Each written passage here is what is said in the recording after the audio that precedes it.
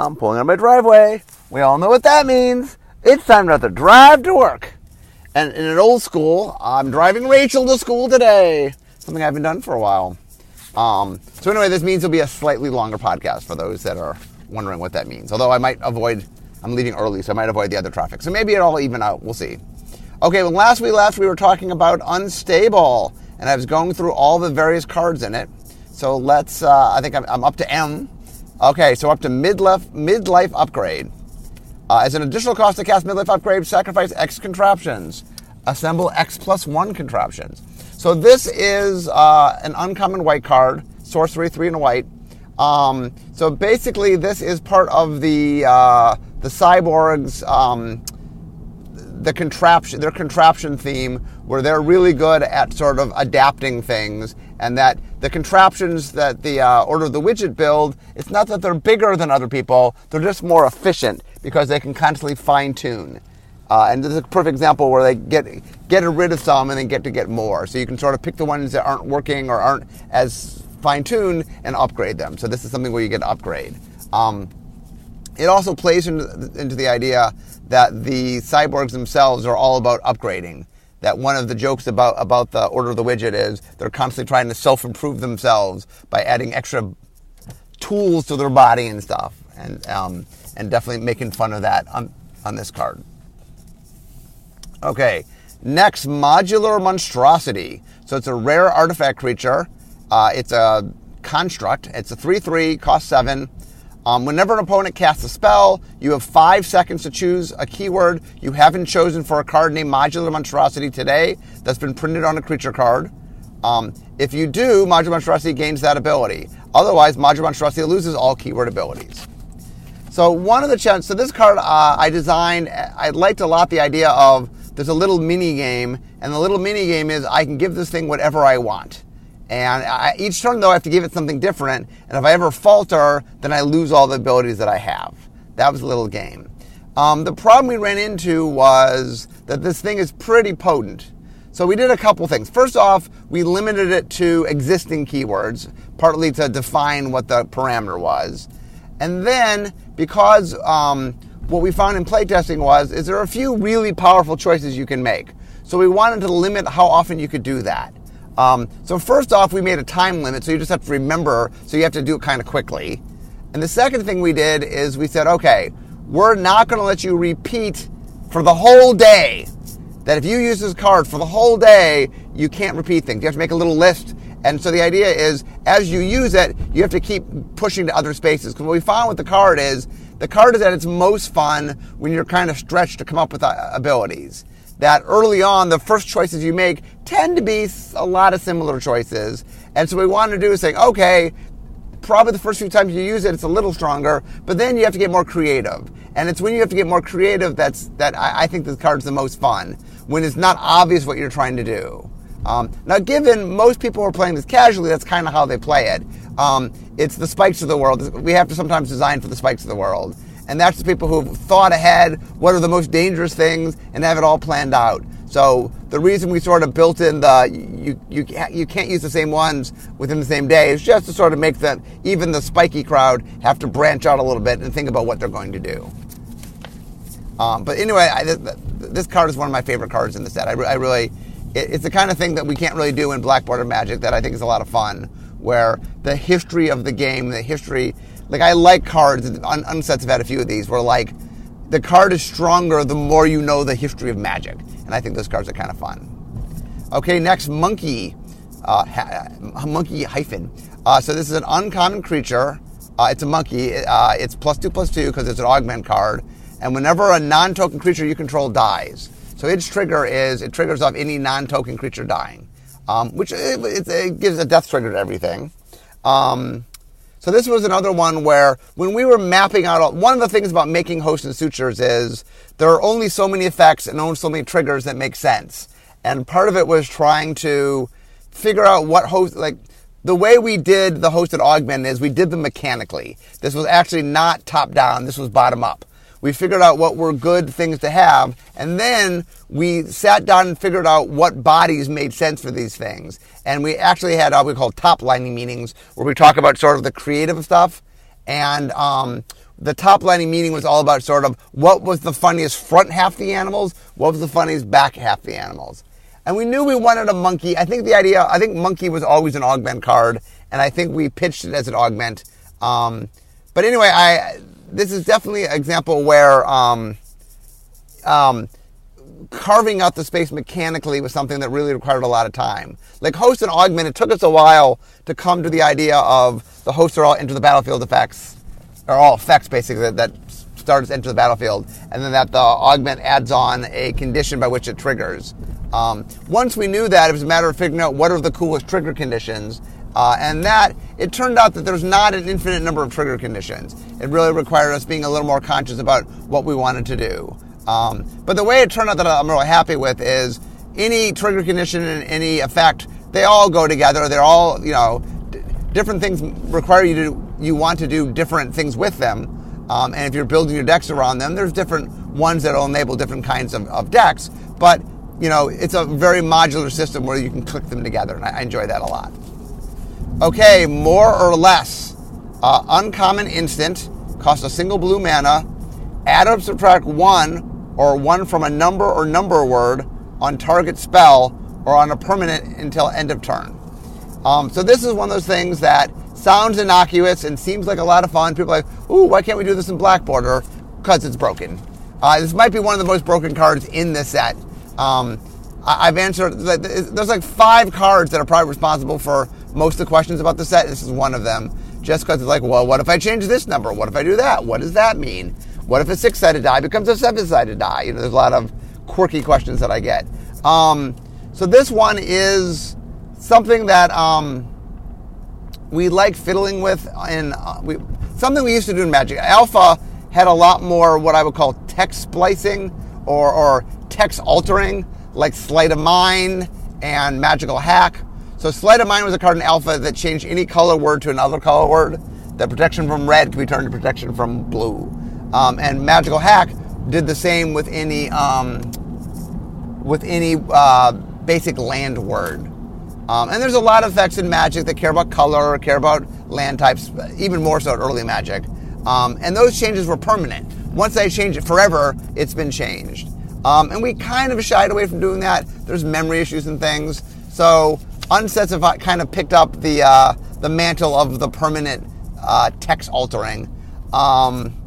It's not something, I think we did one in Cypher. We haven't done one in a while. And even that, Return of Ravnica was the last time we did. And then we hadn't done one in a while by the time we did that one. This one's a little more dangerous because changing numbers, like changing colors. Look, if I protect protection from a color, well, it's not that much different protection from blue, protection from red. So like changing colors meant something, but really you were just shifting what it was affecting. Where changing numbers can just radically change power level of things. Numbers are kind of the dial we control things with. So changing numbers is a pretty potent thing. Okay, also this card has my favorite piece of flavor text that I wrote. So the flavor text on this is, why was 5 afraid of 6? Because 6, 7, 8. And for those that don't get that, probably you don't have little kids, or weren't a little kid and remember this joke. There was a very famous little kid joke of why was 6 afraid of? Why was 6 afraid of 7? Because 7, 8, 9. And so I love the idea. It's a classic joke with the numbers all switched because it's more or less. Anyway, that of all the flavor text I wrote for this set, this is the one that tickles me the most. Okay, next, Mother Kangaroo. So it's a common host creature. It's a kangaroo is a 1/1 creature for 4 and a green. And when the creature enters the battlefield, roll a 6-sided die, put that many +1/+1 counters on the creature as a result. So basically, it's anywhere from a 2/2 to a 7/7 creature. I think the reason that it is a 1/1 base is because because this is a host creature, it is an effect. And so normally we would say it as it enters the battlefield, but because it's a host and has to be an effect, it has to be when it enters the battlefield effect. And if you do that, the creature will die if it doesn't have any counters on it. So it had to start from a 1/1. But the reason it costs 5 mana is, look, it can be as big as a 7/7, which is really good for 4 and a green. So this was the card I talked about on one of the previous podcasts that I had I was playing against Josh on game nights, and I had to get rid of it. I think he had either a 6-6 or a 7-7 Mother Kangaroo. That's why I had to get rid of it, because it was going to beat me very shortly.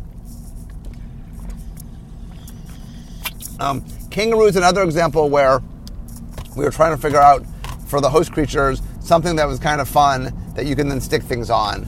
And a kangaroo seemed like just a fun back end, if you will.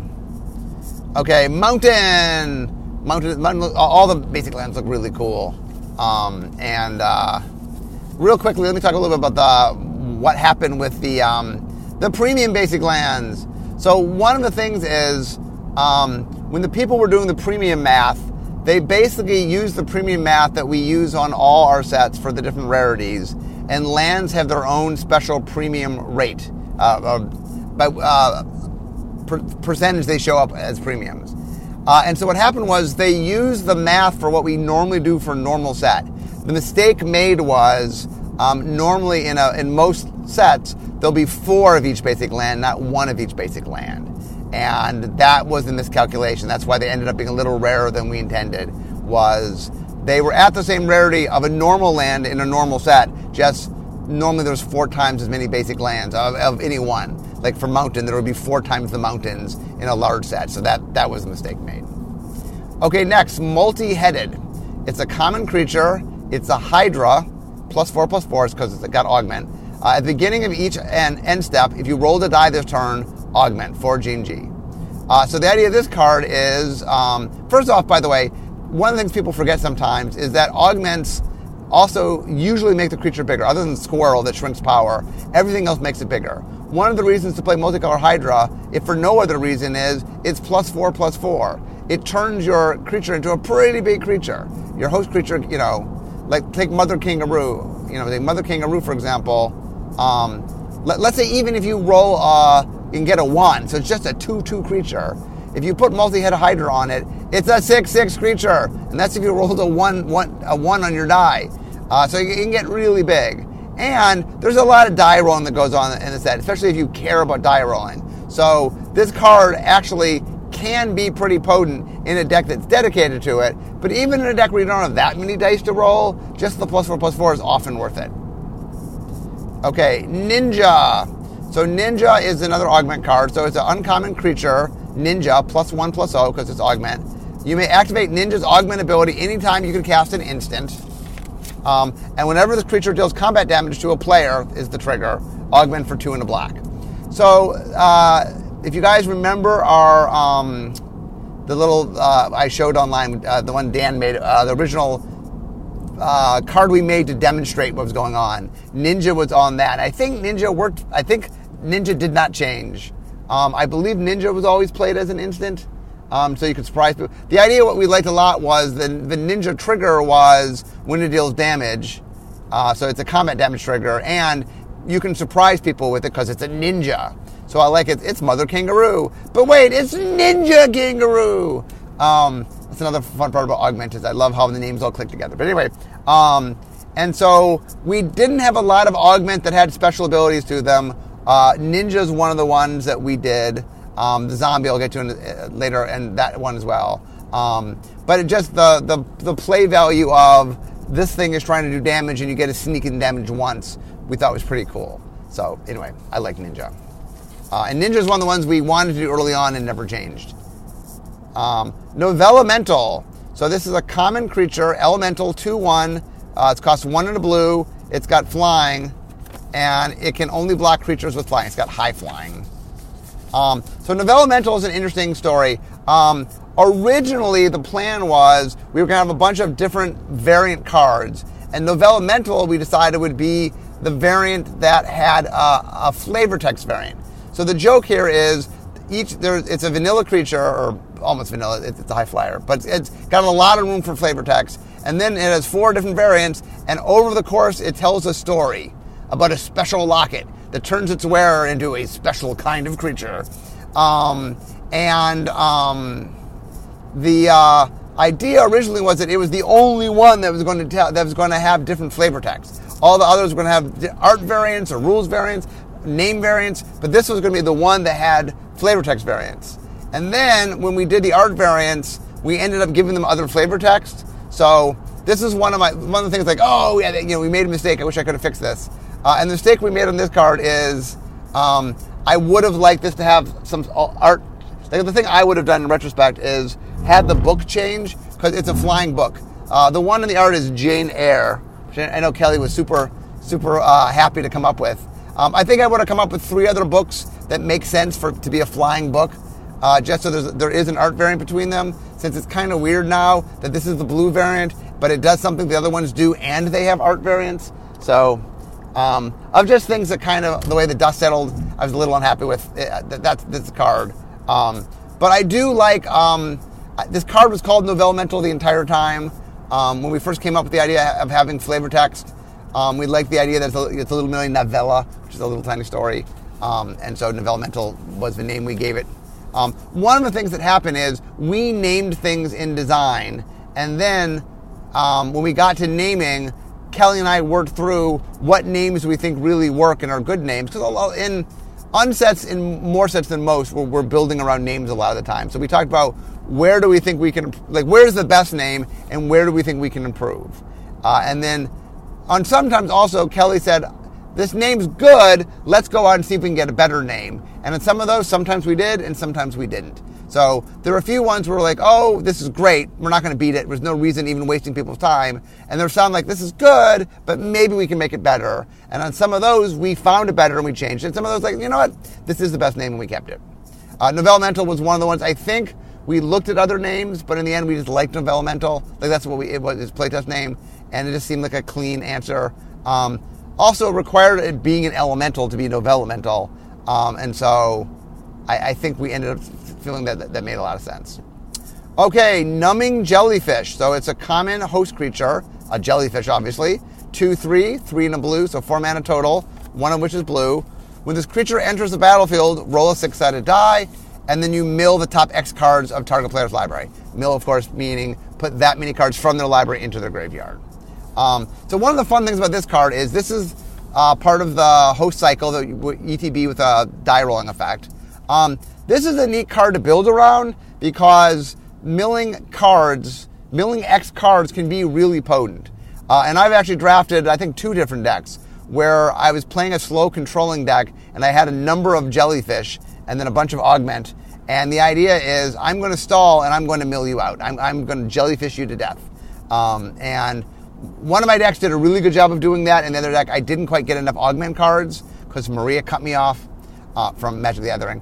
But anyway, it is definitely a fun card. Okay, next. Jellyfish, by the way, is the one that if you stick it with Multi-Headed Hydra, I said Octopus before, it's Numbing Jellyfish. If you stick Multi-Headed Hydra on Numbing Jellyfish, all the tentacles look really cool. Okay, Oddly Uneven. Rare, sorcery, 3 white, so 5 total, 2 of which is white. Choose one. Destroy each creature with an odd number of words in its name. And then it has a little reminder text saying hyphenated words are 1 word, because that's just true. Or destroy each creature with an even number of words in its name. So one of the things we wanted to do is, I like to have a lot of utility in the unsets, so I wanted to have a Wrath effect. But I clearly want to do a Wrath effect that we couldn't do in Black Border. So one of the things that we're not allowed to mess with is names. Now, in Black Border, you can refer to a name, cards named blah, that you can do. But what you can't do is care about qualities of the name. For example, this card cares about whether there's an odd or even number of words in the title. We can't do that. And the reason we can't do that is that the way the rules work for Black Border is cards are equal to the equivalent of its English name. And so what that would mean is you would have cards that have an odd number of words in it because they're in another language, but because from a rule standpoint it has to match the English, it would need to be what the English was. So it's really kind of weird to say, well, I know the card in front of you literally has an odd number of words in its name, but the English version has an even number, so this is an even number. And that's just kind of disconcerting. So we don't do that. So unsets definitely make fun of what letters are in names, how many words are in the name, all sorts of stuff like that. And so this was a neat way to do a Wrath effect. That was something we just couldn't do in Black Border. Okay, next, Old Buzzbark. So this is a mythic rare. It's a legendary creature, a goblin warrior, 3/3, X red green. So it costs X mana, X generic mana, and then a red and a green. When Old Buzzbark enters the battlefield, roll X 6-sided dice onto the battlefield from a height of at least X inches. For each die, put a +1/+1 counter equal to the result on each creature you control the die is touching. For each die, Old Buzzbark deals damage to equal to the result to each creature an opponent controls do damage. So basically what you do is you roll dice, and the dice are going to land on the creatures, and if it's your creature, you get that many +1/+1 counters. If it's the opponent's creature, it does that much damage. And the idea is X determines the number of dice you roll and the height by which you drop the dice. So as people have pointed out, if X is large enough, and they figured this out online, you could destroy all humanity. So I don't say this a lot as a Silver Border Rules Manager, but do try to think of the fate of the planet when picking X. Not a lot of cards you got to say that for. This is one of them. There is a number large enough where, and by the way, because of things like Mox Lotus, you can reduce the mana to do it. So be responsible, kids. Be responsible. Okay, so Old Buzzbark is the goblins don't really have a leader. They're a little more.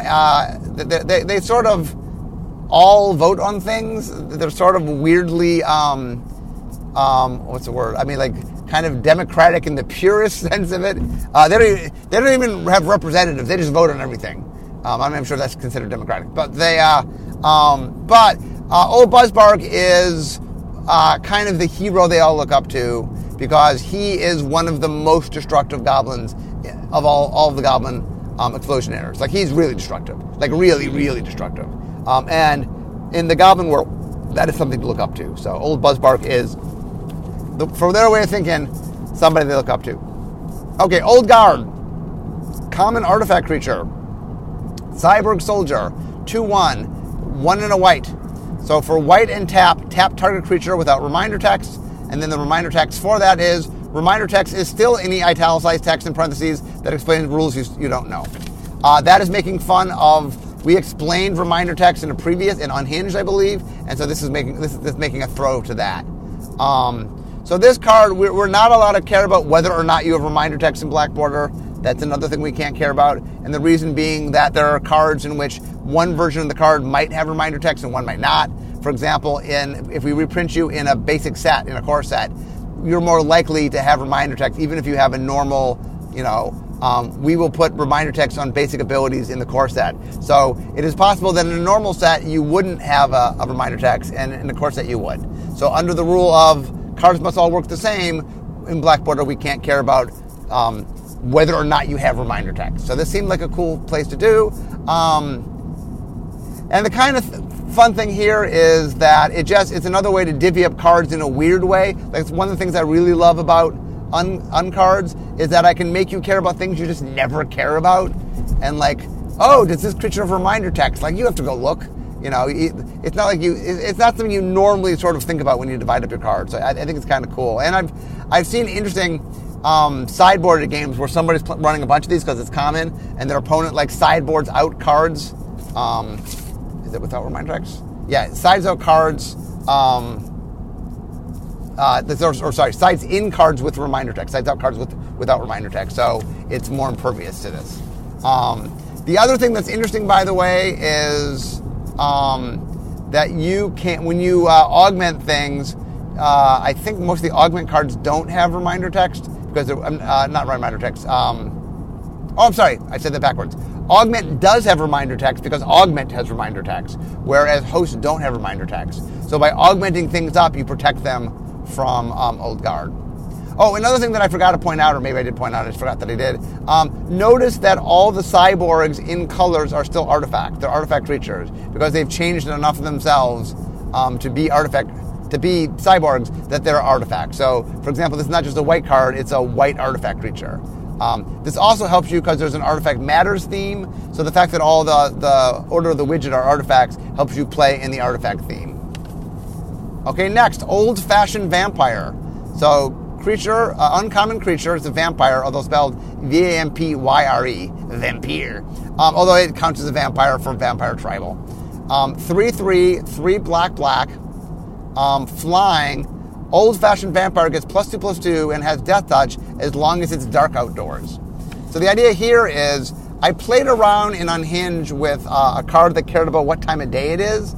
So this card's playing in similar space. The idea is a vampire, and it's like, oh, well, vampires are better off when it's dark outside. Is it dark outside? And so, once again, it's fun sort of caring about qualities you don't normally care about. And so this card is like, oh, are you playing during the day? Not quite as good. Playing at night? Oh, he's quite good. And there's some fun tournaments where usually you're playing at night and it's daylight out and then it gets dark. So your creature starts as not as good and then it gets dark. I had someone tell me a story of how they had this in their deck and they were like the whole game was about, can I get to sundown before I die? Because once I get to sundown, this creature will be able to defeat them. Because they had like a small blocker that was a flyer, and this got bigger to get by that. And so it was a game all about, will I make it to sundown, which I thought was an awesome ungame. Okay, next is Ordinary Pony. It's a common host creature. It's a horse, 2/3, costs 2 and a white, so 3 mana total, 1 of which is white.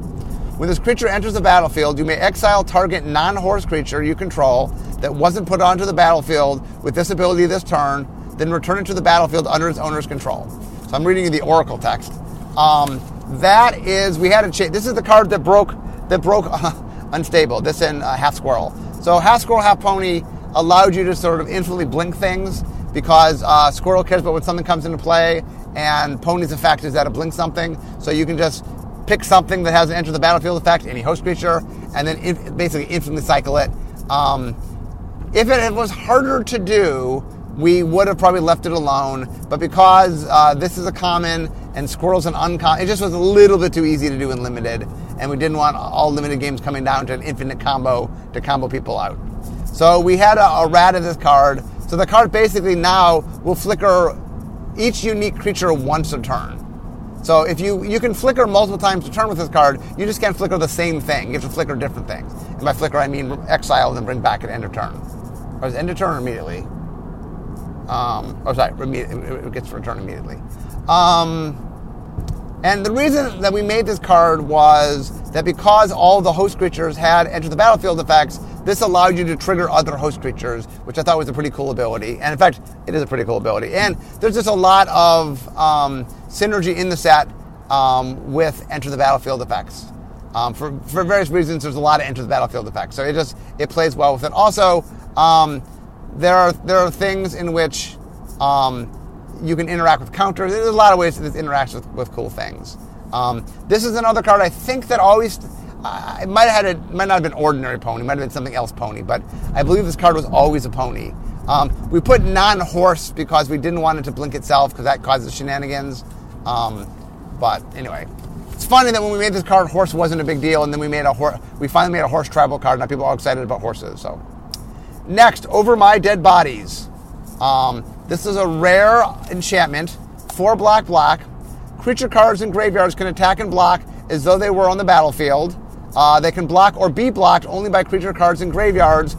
They are zombies in addition to their other types, and they have Undeath Touch, which is defined as if they would deal damage to a creature card, exile that creature instead.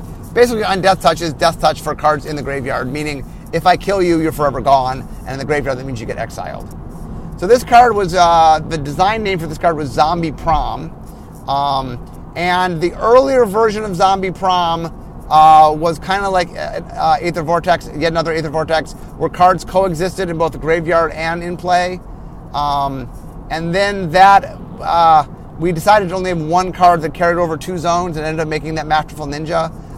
So we ended up doing something a little bit different, which is the idea of that your graveyard became its own zone. And so the idea essentially is I'm now fighting, I have my living zone and I have my dead zone, and the dead creatures get to fight in the dead zone. The one reason I gave them Undeath Touch is just to prevent forever stalling. The idea essentially is anytime something that's dead damages another thing, that other thing's going to go away. So it's sort of built in to make sure the graveyards don't get too cluttered. But anyway, it is and then the reason they become zombies is for flavor. Although there are things that care about zombies, so there's some zombie tribal stuff you can actually do with it. But anyway, Zombie Prom is it's one of those names I asked if we could keep, and then we sort of looked and ended up getting a better name. But I did like the name Zombie Prom. Okay, Overt Operative. So it's an uncommon creature. It's a human ninja rigger. It's a 2/3 creature for 3 and a black, so 4 mana total. It's got menace. And whenever Overt Operative deals combat damage to a player, it assembles a contraption. So one of the things we definitely like doing with Black's contraptions is Black's contraptions are more about messing with the opponent. I kill the creature, I get a contraption. I deal damage to my opponent, I get a contraption. That it's a little bit more. Some of the other colors more just make contraptions. Black is kind of like I'm being sneaky and doing Black sneaky things, and while I'm doing that, I'm kind of making my contraption. So Black is a little bit more of function you're trying to do to make it work, and it plays a little more into the theme. But because of that, Black definitely has a little more potency. Like this is a creature that can many times, this card can, assuming you're able to get through, it could make lots and lots of contraptions, which is something that the other colors don't tend to do. But there's a little bit of a challenge to it. You have to hit them with the creature. So it's not a gimme, but it's something that you can definitely play around with. Okay. Painiac. So Painiac is a common creature. It's a Brainiac, 0/3, costs 2 and a red, so 3 mana total. At the beginning of your upkeep, roll a 6-sided die, and it gets +X+O until end of turn. So the idea is every turn this thing has some amount of shift to it, but you never know until you roll it sort of how big it's going to be. Now, it's always a 3 toughness creature, so no matter what it is, whether it's a 1/3 through a 6/3, it's always a 3 toughness. So your opponent knows how to deal with it, but it just sort of changes sizes. This is another of the Brainiacs. Remember, Brainiacs all are part of the Big Idea's henchmen, and they all roll dice because the Big Idea has a dice rolling theme. So if you want to make the Big Idea deck, it cares about Brainiacs. So all the Brainiacs roll dice. And all the Brainiacs end up having Aniac in their name, like Painiac and Inhumaniac. Is there a third? That might be the only 2 Brainiacs. At one point there was a third Brainiac. I don't remember if there's a third. There might be a third Brainiac. I'm blanking right now. Next, Party Crasher. It's an uncommon creature. Goblin Berserker, 3/3, costs 4 and a red, so 5 total, 1 of which is red. It's got haste, and you can attack with Party Crasher once each combat during each opponent's turn. So this is one of the FAQ questions where I have the most spelled out. Like, what does it mean you can attack on your opponent's turn? This is something we joke about doing in Black Border all the time. If you go look at my FAQ, you can already see why this is a silver border card. The fun part about it is just so antithetical. Like when your opponent goes, I attack, and you go, okay, now that you've declared your attackers, I'm declaring my attacker. And there's a lot of this. It's just a weird, quirky card. One of the things that's fun for me about uncards is making something that just takes you someplace and sort of looks in weird rule space that is fun and functional but weird. And this card is definitely one of those cards where like your opponent has to kind of, because the way it works is they declare their attackers before you declare your attackers, so they know this can attack, so they have to be careful about what they attack with, because if they attack with all their creatures, then they leave themselves open. They have no assuming they have no vigilance creatures. They have no blockers, and then you can attack with the Party Crasher. Note, by the way, Party Crasher can attack normally. Party Crasher doesn't have to attack on your opponent's turn. I think it's cool, so I would do that, but it doesn't have to do that. Okay, next, Phoebe, Head of Sneak. So it's a mythic rare, legendary creature, human spy. She's a 2/3, and she costs 1 blue-black. So 3 mana total, 1 blue, 1 black. So Phoebe, Head of Sneak, can't be blocked by creatures with flavor text. And 2 blue-black, Phoebe permanently steals target creature's text box. And the reminder text says, that creature loses all rules text, flavor text, and watermarks. This creature gains them. So Phoebe basically literally steals text boxes. Early on, we were trying to steal abilities and stuff, and it just didn't seem wacky enough. And so we came up with the idea of it just outright steals the whole text box. Now that requires us defining what it means and what do you do without a text box. remember I said there's like 5 cards that result in most of my rules questions? Phoebe's another one of those cards that results in lots of rules questions. Just because it allows you to take 2 text boxes that were never, ever, ever supposed to coexist and makes them coexist. So there's a lot of what happens when these 2 things coexist. So there's a lot of weird, quirky things that happen. So Phoebe is the leader of the spies.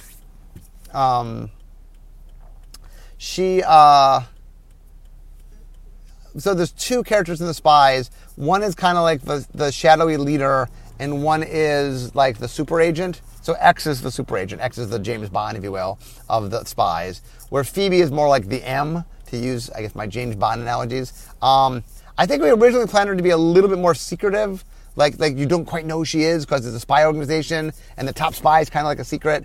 But I think in the world building, they came up with Phoebe, and they thought she looked pretty cool. So we ended up made her a little less mysterious. I mean, she still has some mystery to her, I guess. Go look at the FAQ. I'm not going to answer all the questions here, but what happens if you don't have a rules text box? There's things you can and can't do. What happens if you have more than one text box, and what if they contradict? And all that stuff gets answered in the FAQ. But anyway, I like Phoebe.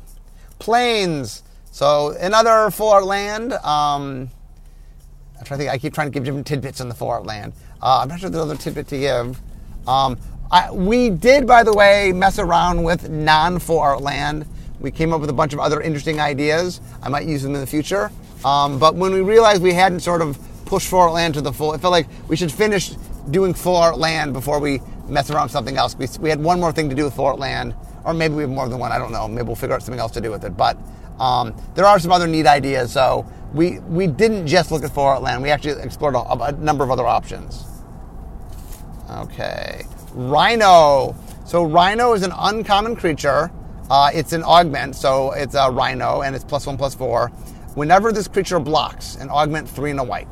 So the idea for this creature was, one of the things we like to do was mechanically make sure the creatures reinforce the play pattern you needed to make the card work. So for example, this creature needs to block. Okay, well let's make it a pretty tough creature so we can give it a toughness boost. So the idea is this creature gets +1/+4, so even if you have a 1/1 creature, you now have a 2/5 creature, so now you have something that can block. And then if you augment it correctly, you might get some fun things about when you block. I think this is another one where we made a list of what are awesome creatures where the front half is awesome, and what are awesome creatures where the back half are awesome. And for Rhino, we're like, oh, the front half. You gotta have the horn. And so we ended up, and then this was tricky because it's an augment card, so it has to be the front half, but it has to convey toughness. It has to convey it's something that would be, there's a reason that toughness would go up. And so we spent a little time thinking about this one. And in the end, we realized that, a Rhino is pretty tough, and it's got the horn, so you want it in front, but it's pretty tough, so it makes sense that it's boosting your toughness. Okay, next, Riveting Rigger. So this is a common artifact creature. It's a cyborg rigger, and it's 2/2, and it costs 2 and a white. When Riveting Rigger enters the battlefield, you may sacrifice another artifact. If you do, put 2 +1 counter on Riveting Rigger, and it assembles a contraption. So this is, there's a white card I already talked about that did this in white. So there's a white card and a blue card that do the basic same thing. You sack an artifact, they get 2 +1/+1 counters, and you then get to assemble a contraption. So they're there to sort of encourage you to make contraptions with the widgets, and then they can get better and such. And we liked how they played so much. I think we originally had it in white, and then we ended up putting it in blue as well just because it played really well. And so Riveting Rigger, by the way, is a play on Rosie the Riveter, which was a character it was an advertisement for World War II. This is a nod to that. So the name is trying to help the flavor text and the art and the name are all sort of playing toward that joke. What we learned is not a lot of people know Rosie the Riveter because it's a pretty dated sort of reference. But anyway, if you're wondering why we don't make more World War II poster references, that is why. Okay, next, Robo. So Robo is an uncommon artifact creature. It's a construct, and it grants +1/+1. At the beginning of each end step, if an artifact enters the battlefield under your control, and then you get augment 2. So we did rule that augmented things for purposes of enter the battlefield do count. In Blackboard, it probably wouldn't work that way. The thing that's unique about this flavor is normally when I'm adapting something and changing it, the thing is just changing, but here the flavor is I'm literally getting this other creature and attaching it. So when you say, like, I have Rhino, like, well, I'm kind of the Rhino's entering the battlefield because the Rhino part wasn't there before, and so it felt a little bit different from normal. If we did this in Black Border, we wouldn't do this silly flavoring to it, and so it probably would not work this way. But because of the flavor, we did rule that it's entering the battlefield. So that means that Robo does trigger itself for those that care. Anyway, I'm now at Rachel's school because I'm dropping her off. So that means this is the end of my drive to work. So instead of talking magic, it's time for me to be making magic. I'll see you guys next time.